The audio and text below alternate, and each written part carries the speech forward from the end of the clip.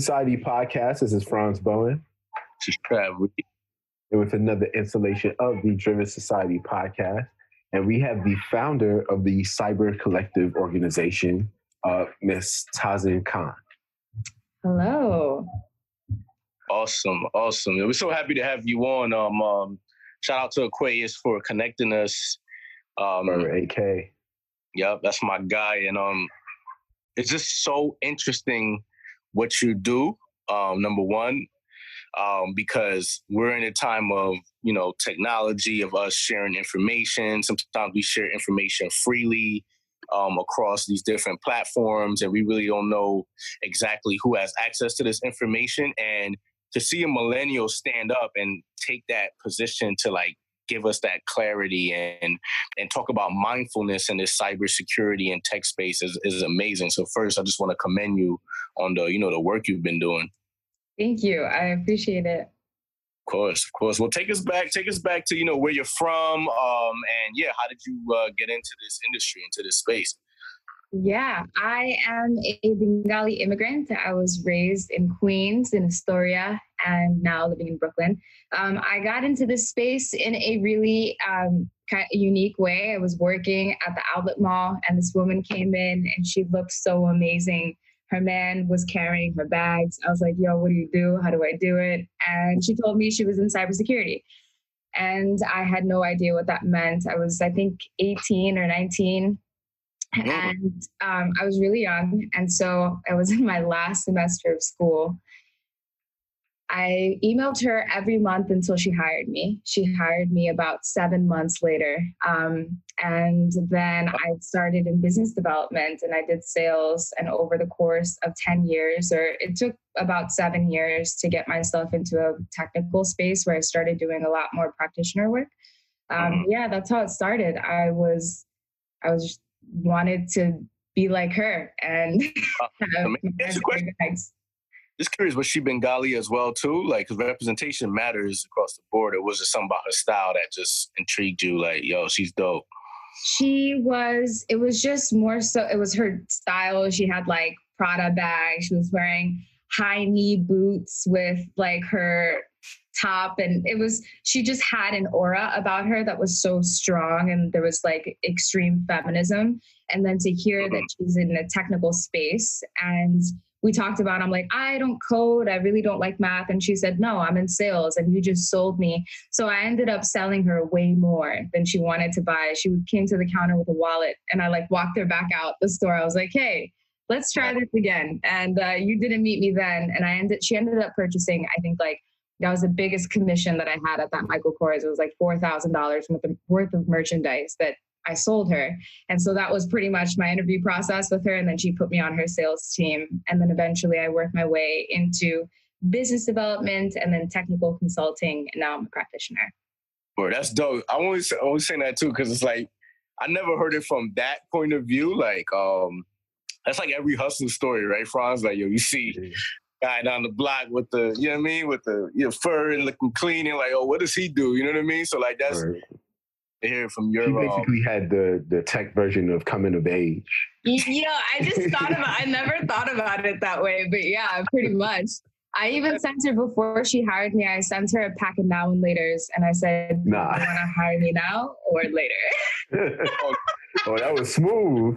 You took a page out of this. That was smooth, right? That was smooth, yeah. That was really, I was really broke and I wanted a job and it was a salary job and so. I hear that. Well, I love that. What gave you the gumption or just the courage to even, a lot of people see opportunity of yo, that's nice, but they never follow suit because they feel it's out of their scope or they're intimidated. What made you? Was it just I need to get this money, or you just always been a confident, or you've been taught that through your parents or another role model? I think it's just been, I've always been shameless and I'm the youngest sibling. So I've always had to be very vocal about the things that I need and want, and fight for my share of stuff because I was the last one to get things. My father is a freedom fighter. And I think that too, he always taught us to stand up for other people. And when you see something, say something type deal. And so I think that's what really built it. And my whole thing is, what do you have to lose, right? And I was introduced to a commission-based work style, and that incentivized me. And so you just got to ask for what you want. And then I continued to follow up, because she just told me that if you're in cybersecurity, you can have a salary of $90,000, you can make a lot of money. And that's really what drove me and pushed me to chase her.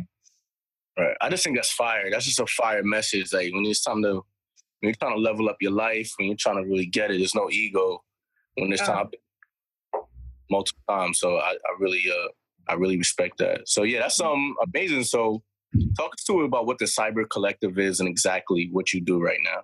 Yeah, absolutely. So the Cyber Collective is an organization that's pretty much rooted in spreading awareness and privacy and security for millennials and other generations as well. But our group of cohorts and peers, we're social entrepreneurs, we are digital marketers, we're creatives, and driving the needle forward in so many different industries and pioneering different ways. But no one gives a shit about cybersecurity because nobody understands what cybersecurity is. And outside of Cyber Collective, for my day job, I work in governance, risk, and compliance. So my job is to study various policy and then go to my enterprise clients and basically do product architecture mapping with them. Like, hey, your security infrastructure looks like X. Based off of your risk profile that I audit, you need Y. And then Z is me coming together and pulling either services, products, or depending on a methodology, if they don't have any policy or any cybersecurity, anything implemented, I tell them what direction to go through, because there are various frameworks that people can follow depending on their industry as well. And one thing that I learned, and the reason Cyber Collective was born, was because so many small to medium-sized businesses get hit with audit fees. So they're not compliant. And then the government's they're not making anybody aware that this needs to happen, but then they will audit you. And if you don't have any security measures in place, it's a lot of money. It's really expensive. And then on top of that, people are just getting hacked left and right. Everyone. And if you don't have correct security protocol, your intellectual property, your entire business, your identity, your social media, everything, your entire livelihood can get got. And so Cyber Collective's motto is don't get got, get psycho.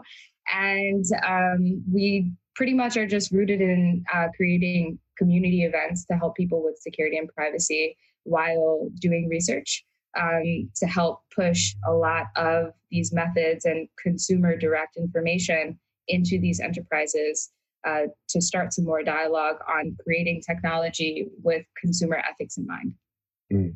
Oh, that's great, because you're exactly right. That is not something that millennials we're talking about. I don't know if it's because it's not sexy enough or whatever, but it's like we're not talking about cybersecurity a lot, but really, that's exactly how we're making our money and how our lifestyles all on the internet. So you said something that's interesting. So you said these small to medium-sized businesses they have to have some level of cybersecurity protocols in their business structure. What exactly do you mean by that? And if they don't, they can actually get audited by the government. What type of companies have to look out for those type of things? And what's the first step in getting making sure you're protected as a small business or an independent contractor that deals other clients? So the protocol, cybersecurity, a lot of people, they think that it's the cool hacker stuff and all of the technology that comes with it. But cybersecurity is really, I would say 80% policy.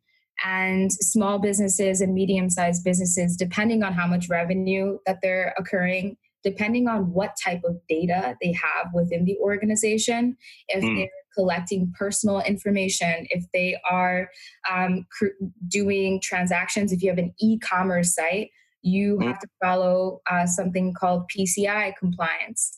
And then there's obviously PI data, which is just personal information data, and there's compliance around that. More compliance is building around it. So those are two small examples of compliance that must be in place. And the reason it doesn't end up being on the forefront and why this it's been a miss for many small to medium-sized businesses is because there are so many third-party resources that exist. So we assume that they carry the responsibility of cybersecurity. So I'm a business, I'm using Squarespace, I'm going to use their e-commerce platform. I am signing terms and conditions that probably I didn't read or no one read. And I am assuming that Squarespace is going to keep me safe and secure.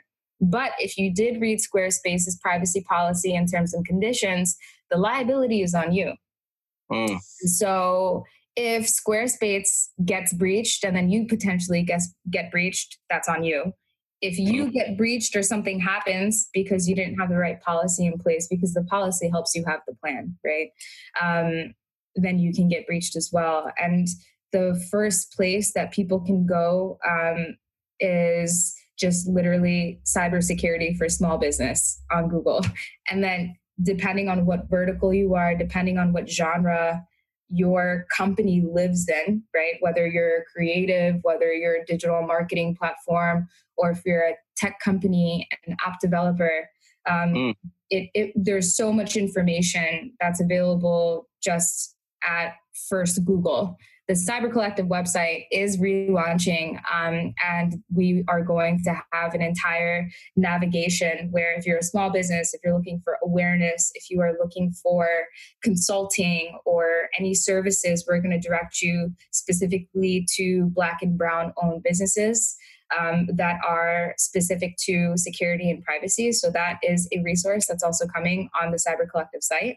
But you can simply just Googling it. It sounds terrible to say, but it's that easy, right? And you'll be able to navigate based off of what you need on your business. Dope. In terms of exposure, can you talk to us a little bit about the on-ramps for potential malfeasance? For example, like cell phones now are probably the more susceptible piece of hardware when it comes to hacking. Can you talk about how one can be more careful on their phones or what have you to kind of prevent these instances from happening? Yeah, it's so, it's hard to put it into a 20-minute podcast or a short 1, 2, 3 of what exactly you can do to stay secure. And the way that I like to talk about it is really understanding, being mindful and really understanding and becoming aware about security and privacy. That is a lot of the first step of prevention, because it's not necessarily that somebody can get direct access on your hardware, your device, right? There are a lot of parameters and protocols in place through Android and Apple. It's really your decisions that you make online doing stuff that make you susceptible to some sort of malware or bad thing happening, which is clicking a link you shouldn't have clicked, or downloading something because you thought someone else sent it to you. You thought somebody that you know sent it to you, right? So it's the phishing, what we call in our industry phishing, phishing. And they're basically just social engineering attacks that use your information against you. And because everything is so public on social media, you're just think about the types of security questions that are on everything. They ask you, like, what's your high school mascot? What's the last 4 digit of your social security? What's your mother's maiden name? All of that is public information now. When they first invented security questions, it probably wasn't public information, but now it is. And a hacker could just go on your social media if you have a public profile. If you have a picture of your high school alma mater or your college alma mater or something like that, or mascot, and then they know that you use AT&T because maybe you complained about your cell phone service one day and you took a screenshot. And then they also just look up your name and your phone number And then they make a quick call to AT&T and they say, yo, I got a new phone. Can you switch the SIM over for me real quick? And AT&T, if the person on the other end of the line also has a lack of awareness, because think about how much actual help you really get when you call any of these customer service lines, right? People, it's how convincing you are, is how you can get someone to do something. It's building that trust. And so then the line is switched over to another phone and boom. No one had to actually do anything to get into your phone, but now your SIM exists on an entirely different phone that has all of your passwords, all of your applications, and they didn't even need to know a password. So that's just one example and method.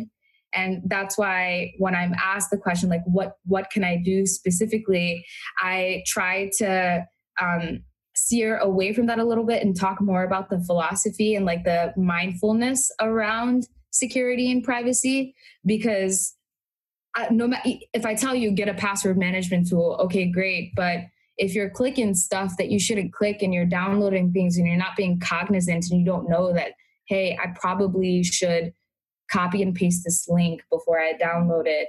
Franz would never send me a free Amazon gift card. So why would I download this? You know? Yeah. Long-winded answer, but I hope that makes sense. That was a good answer because, you know, come to think of it, right? Like you have to take your learner's permit test and driver's license test to be able to drive. Like we just get exposed to the internet and it's like, here you go. You know, there's no, I don't remember the last time I might have taken a course or like a workshop on just behavior on the internet, you know? I know I used to give my computer all types of viruses as a kid, fucking around with like LimeWire and Kazaa and shit. Yeah. So I could, that is a good point that you made up about, you know, behavior and stuff. In terms of the identity portion right now, like, you know, since the epidemic has kind of popped off, a lot of conversation has been going in the, you know, the touchless direction, right? And at that juncture, people are going to want to do more and more, you know, have more of a frictionless experience, and identity is definitely included in that. What is kind of the, I guess the market conversation on your tier about, you know, protecting identity and having it, you know, be a functional piece of, you know, moving forward in a touchless society? Yeah. Another loaded question for me because there's so many layers to this shit, right? I think there are two elements, and I'm going to start, and it's going to sound like I'm not answering the question, but I promise I'm going to bring it back. So security and privacy are two completely separate things, and a lot of times we lump them together. Cybersecurity is the protection of an actual infrastructure and a network. It's the protection of hardware, right? Privacy is what you think it is. It's privacy. We live in a society where we almost have zero privacy anymore. And cybersecurity exists, but on an enterprise level. And that's why the agency or the responsibility, we haven't assumed that it's reached the consumer yet. I mean, when we were using LimeWire and stuff like that, there was Norton antivirus, there was like McAfee and Cement, like the antivirus that you put on your computer that was not expensive, that we all bootleg off of LimeWire and put on our computers anyway. So I mentioned those two things because of my thoughts around the fingerless and frictionless type of dynamic that we're moving into. I don't fuck with any of it. I don't rock with the smart home shit. There is no Google, Alexa, Siri, none of that convenience technology anywhere in my home. And when I go hang out with my friends, I either tell them to keep their phones in another room if they have all of that stuff on, or I tell them to turn off their Siri, because I just don't like our devices that are constantly listening to us at all times. And if I'm not gonna lie, I always thought that. Yeah, and if microphone access is enabled on your phone, that means microphone access at all times. Like they can on if you're not saying "Hey Siri" if they really wanted to. I always thought that, like. Like what? How else do you think they're fucking listening and hearing for Hey Siri? Because they're listening the entire fucking time, like the whole entire time. Or Google Play and Alexa and all of these like smart homes. Man, there's ransomware that happens at hotels and shit with the elevators that don't have buttons anymore, and you're stuck in. There was an entire hotel that was shut down because somebody hacked into it from another country. And there was no way for people to get in and out of that place because everything was locked down based off of the microchips that were enabled. And wow. It was wild, right? Like the system was entirely locked down. I think there are doors that people were able to get out, but elevators and whatnot, you weren't able to use. So with all of this, what I call convenience technology, and what we do is convenience clicking, right? And I'm trying to bring in and make conscious clicking cool and hip for people, so that we can just be mindful in our actions and understand like what our digital exhaust is. You know what I'm saying? Like look at the internet like an ecosystem. If we all keep building really fire tools and amazing apps and great technology, but we're not keeping security in mind. Like you go on websites and they say not secure, right? And you make a transaction on that website and that website gets breached. That's your credit card information. People just aren't connecting dots because we just want convenience all the time. So with the frictionless stuff, we're living in a state of mass surveillance right now, and it's extremely scary as it relates to our lack of privacy rights. There are people getting arrested for Facebook posts. Anything that you say and do on the internet can and will be used against you in the court of law. Contact tracing is on our phones. We are on lockdown, government-sanctioned lockdown, and there are actual bills running in our system right now to end encryption, to allow law enforcement full access into any encrypted channels that we have, which give more visibility into the oppressor. And then we have nonstop phones. Like, I have so many thoughts on all of this and just the way that technology is moving and how we just don't ask any fucking questions. Like, at all. Everyone's just, they're screen zombies, but that's a part of the social media manipulation, right? And that's why big tech and the antitrust hearings that happened, I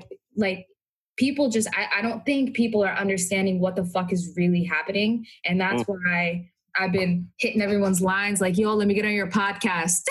I gotta tell everyone these things because it from the inside, like my core, I fear for what is to come with lockdown, mass surveillance, lack of questioning, no dots are connecting, and we are in a revolution. Right? So, I mean, like, it's just, there's just a lot. There's a lot to think about when it comes to mass surveillance. And that mass surveillance and privacy, again, it doesn't relate to it relates to cybersecurity, but you can be extremely cyber secure and not be private at all. WhatsApp is a really great example of this. And I've mentioned this in podcasts before just because I think it's a really relatable example for people. WhatsApp, yes, it's encrypted end-to-end messaging, but WhatsApp is owned by Facebook. So. Yeah, that's the interesting thing about WhatsApp. That's so funny. I have a partner who, man, he won't even message me on a regular text message. Like, it has to be WhatsApp. He don't even have the iPhone. He still got the flip phones. Like, he takes it like all the way back. But wow, you hit on so many things that I felt. So I want to ask you your thoughts on something else. First of all, I do think you're the person for the job because you explain it so eloquently and so in a way that, I feel like everybody can understand. So shout out to you. But I remember those apps that are out that like that traces your face and people use those apps. Like, remember the app that it was making everybody's face look older? Like the face swapping, all of the filters that we have on Instagram. oh, y'all, and it was like a Russian company or something like that, a foreign company or something like that. I'm like, oh, like, hold tight before we, like, they're tracing your face, like they have your face ID. Like, is that the smartest thing to do? You know what I mean? Like, but nobody's questioning. It's like a game. It's like people doing it for entertainment, and nobody is questioning this. And it's like,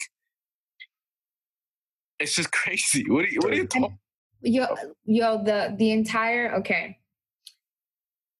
These are connections that I have made recently with just sitting down and writing my thoughts. And you think about the creative industry, you think about creatives in general, right? And I know you guys are very much rooted and focused and work with creatives and doing creative work. So I think this will resonate with your listeners. And who are the best creators? Black people, yep. Right? 23andMe, Ancestry.com. Who are the people that don't know their genetic history? Black people. Who are the ones that are being pushed through large entertainment agencies and organizations to use mediums and platforms that spread your creativeness? TikTok, Instagram, Facebook. What are those organizations doing? TikTok records your think about what TikTok is doing. It is just duplication, right? They created an entire, like a model or a dance. Let's take a dance, for example, that people are doing. You have millions and millions and millions of people doing these dances from afar, from close, at different angles, and you're recording their every single fucking move. Mm-hmm. And because TikTok has access into your phone, if you're using an Apple Watch, TikTok knows your heart rate. TikTok knows your biometric information. If you have the Nike app, if you have any application that allows access into like your Fitbit per se, right? So then you take all of this data and people like, I really want to start a show called Conspiracies and Blunts, where I just talk about all my conspiracy theories and try different smokes with people. If anyone on Netflix is listening, hit me. I'll do it. I'll executive produce. Yo, you think about that, right? And so think about whose genetic coded information. And some people think it's wild, and a lot of people in the security industry don't agree with many of the things that I say, but I don't give a fuck because they're not thinking the way that I'm thinking and connecting the dots. And so we're just giving and not asking any questions. And I understand, right? Like I have Instagram too. And people say, well, then why do you use Instagram? Why are you using I accepted the fact that they are taking that information, but I also need to get this information out to people, and that's where people live, right? So there is this balance.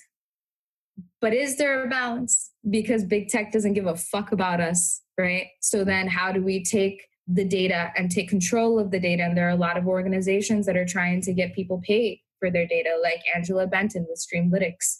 Yep. There's Bowhead Health, a healthcare organization that allows you to participate in research and give consent if you want your data to be used, and they'll pay you for it. I am working, I'm advising into a privacy monitoring application that we're building right now to help people understand, how much is your data worth? And do you know what your rights are? There are reparations for your privacy in the state of California and different places. But that's the thing, all of these dots, these connections, people just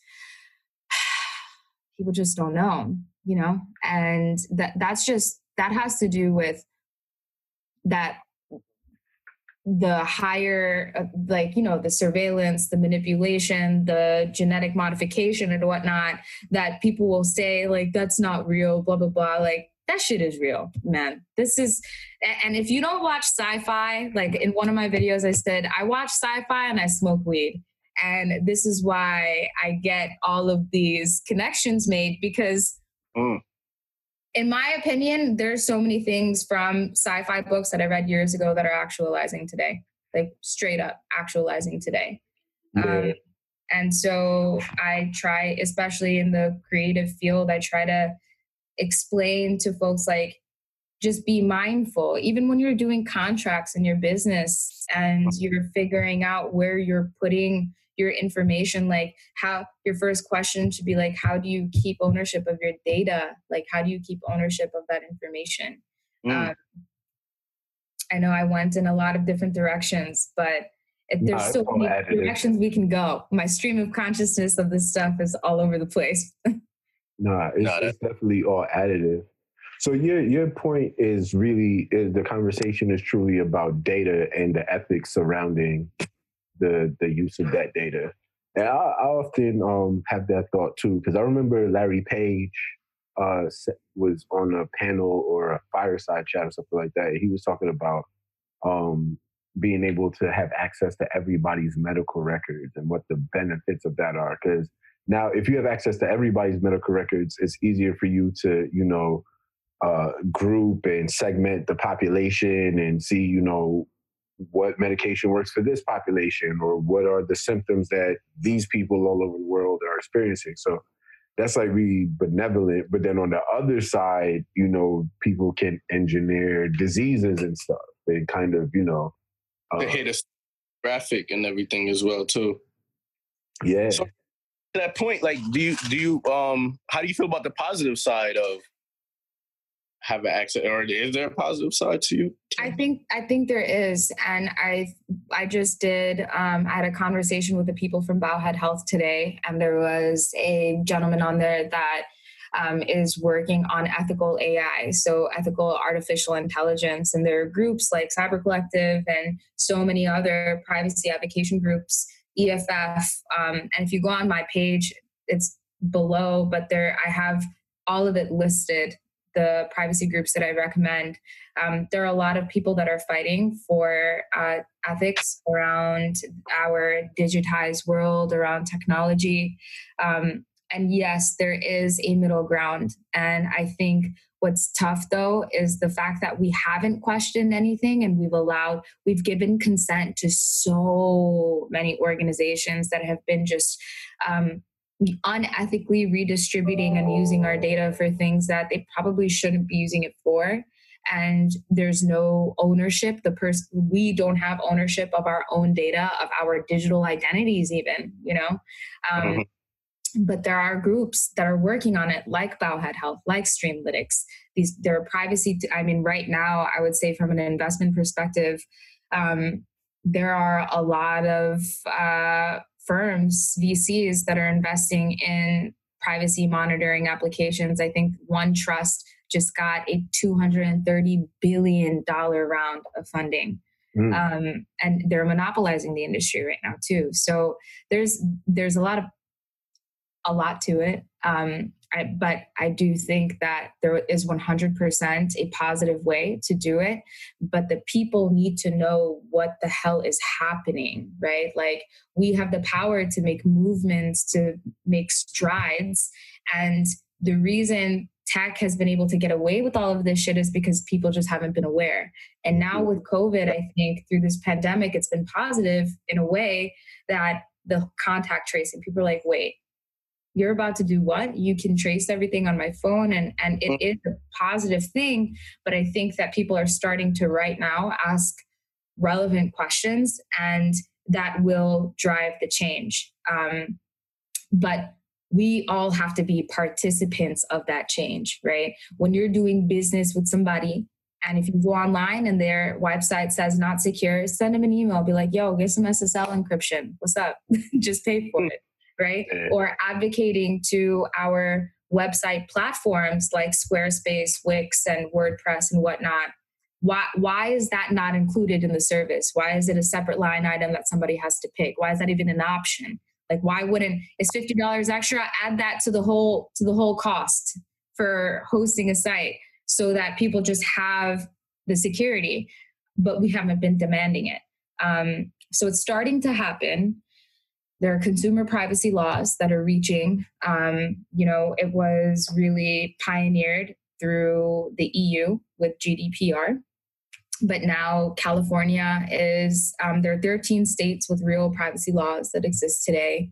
And another 16 or something or 36 of them have bills in the committee. But people don't know this shit. So no one's voting according to those policies. And that's the whole manipulation and propaganda. We vote based off of what is commercialized versus the actual policy that's happening within committees, but that's a whole separate conversation. Absolutely. I feel you on that point too, because 100%. OD. You know, you watched the movie Enemy of the State, Will Smith? Yeah. I just knew it would have been like a thing. Yeah. Like, you know what I'm saying? Have you guys seen The Great Hack? No. I will give you both $5 each, and so you could get an icy and watch The Great Hack. I beg you. I beg every listener, every creative, and I beg you to tell people that you love and care about before this election to please, please, please, if there's one thing you can take away from this podcast listening or any of the work that I do, watch The Great Hack. The Great Hack. It's on Netflix. It's a documentary that exists. It talks about the 2016 election and Cambridge Analytica and the case against this data aggregation company and how Brexit trumps candidacy and other politicized movements have been infiltrated, influenced, and completely manipulated by data. I also recommend reading the book, The Algorithms of Oppression by Safia Noble. And it just talks about how even our Googling is biased, right? You Google pretty black girl and see what comes up. You Google black girl, see what comes up, right? You Google doctor and only white doctors pop up. Now there are people that are messing around on Google and they did the really funny stuff. Yeah. But our internet was built on white supremacist beliefs. It was a bunch of white people that built the internet. So the system is made based on their biases. And these algorithms, these biased algorithms exist so deeply on our computers. But The Great Hack, I beg you to please watch it. And then I want to come back on the show and hear the mind-blowing feedback that y'all have once you do.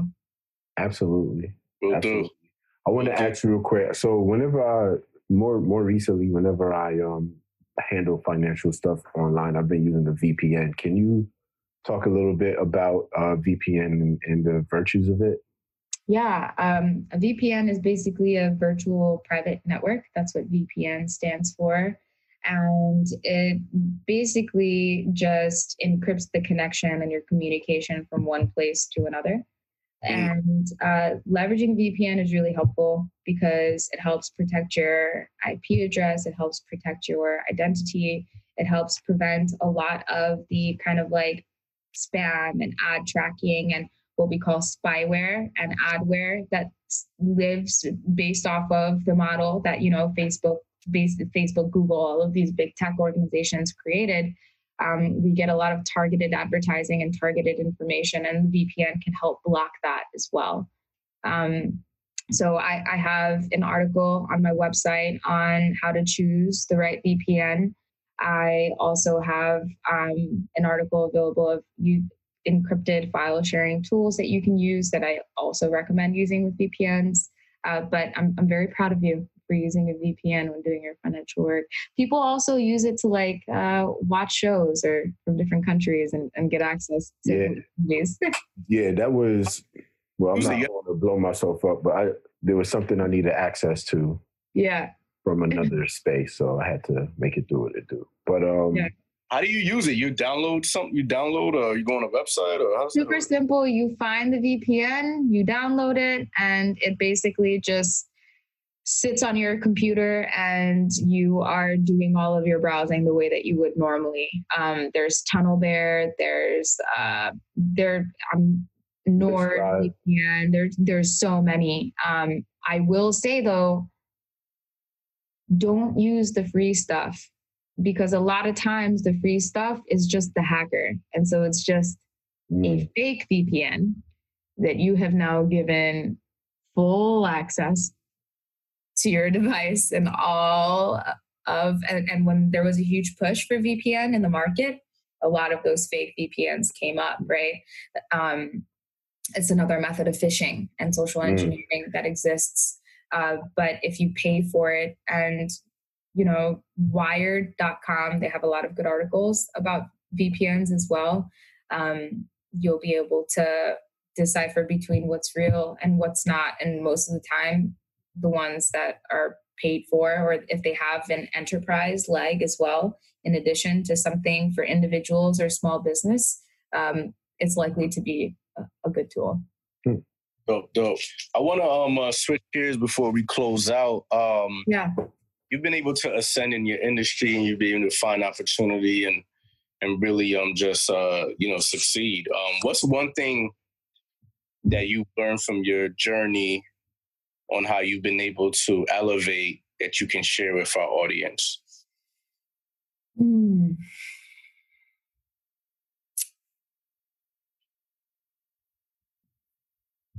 That's a great question. And one of the biggest lessons that I have learned would have to be taking risk.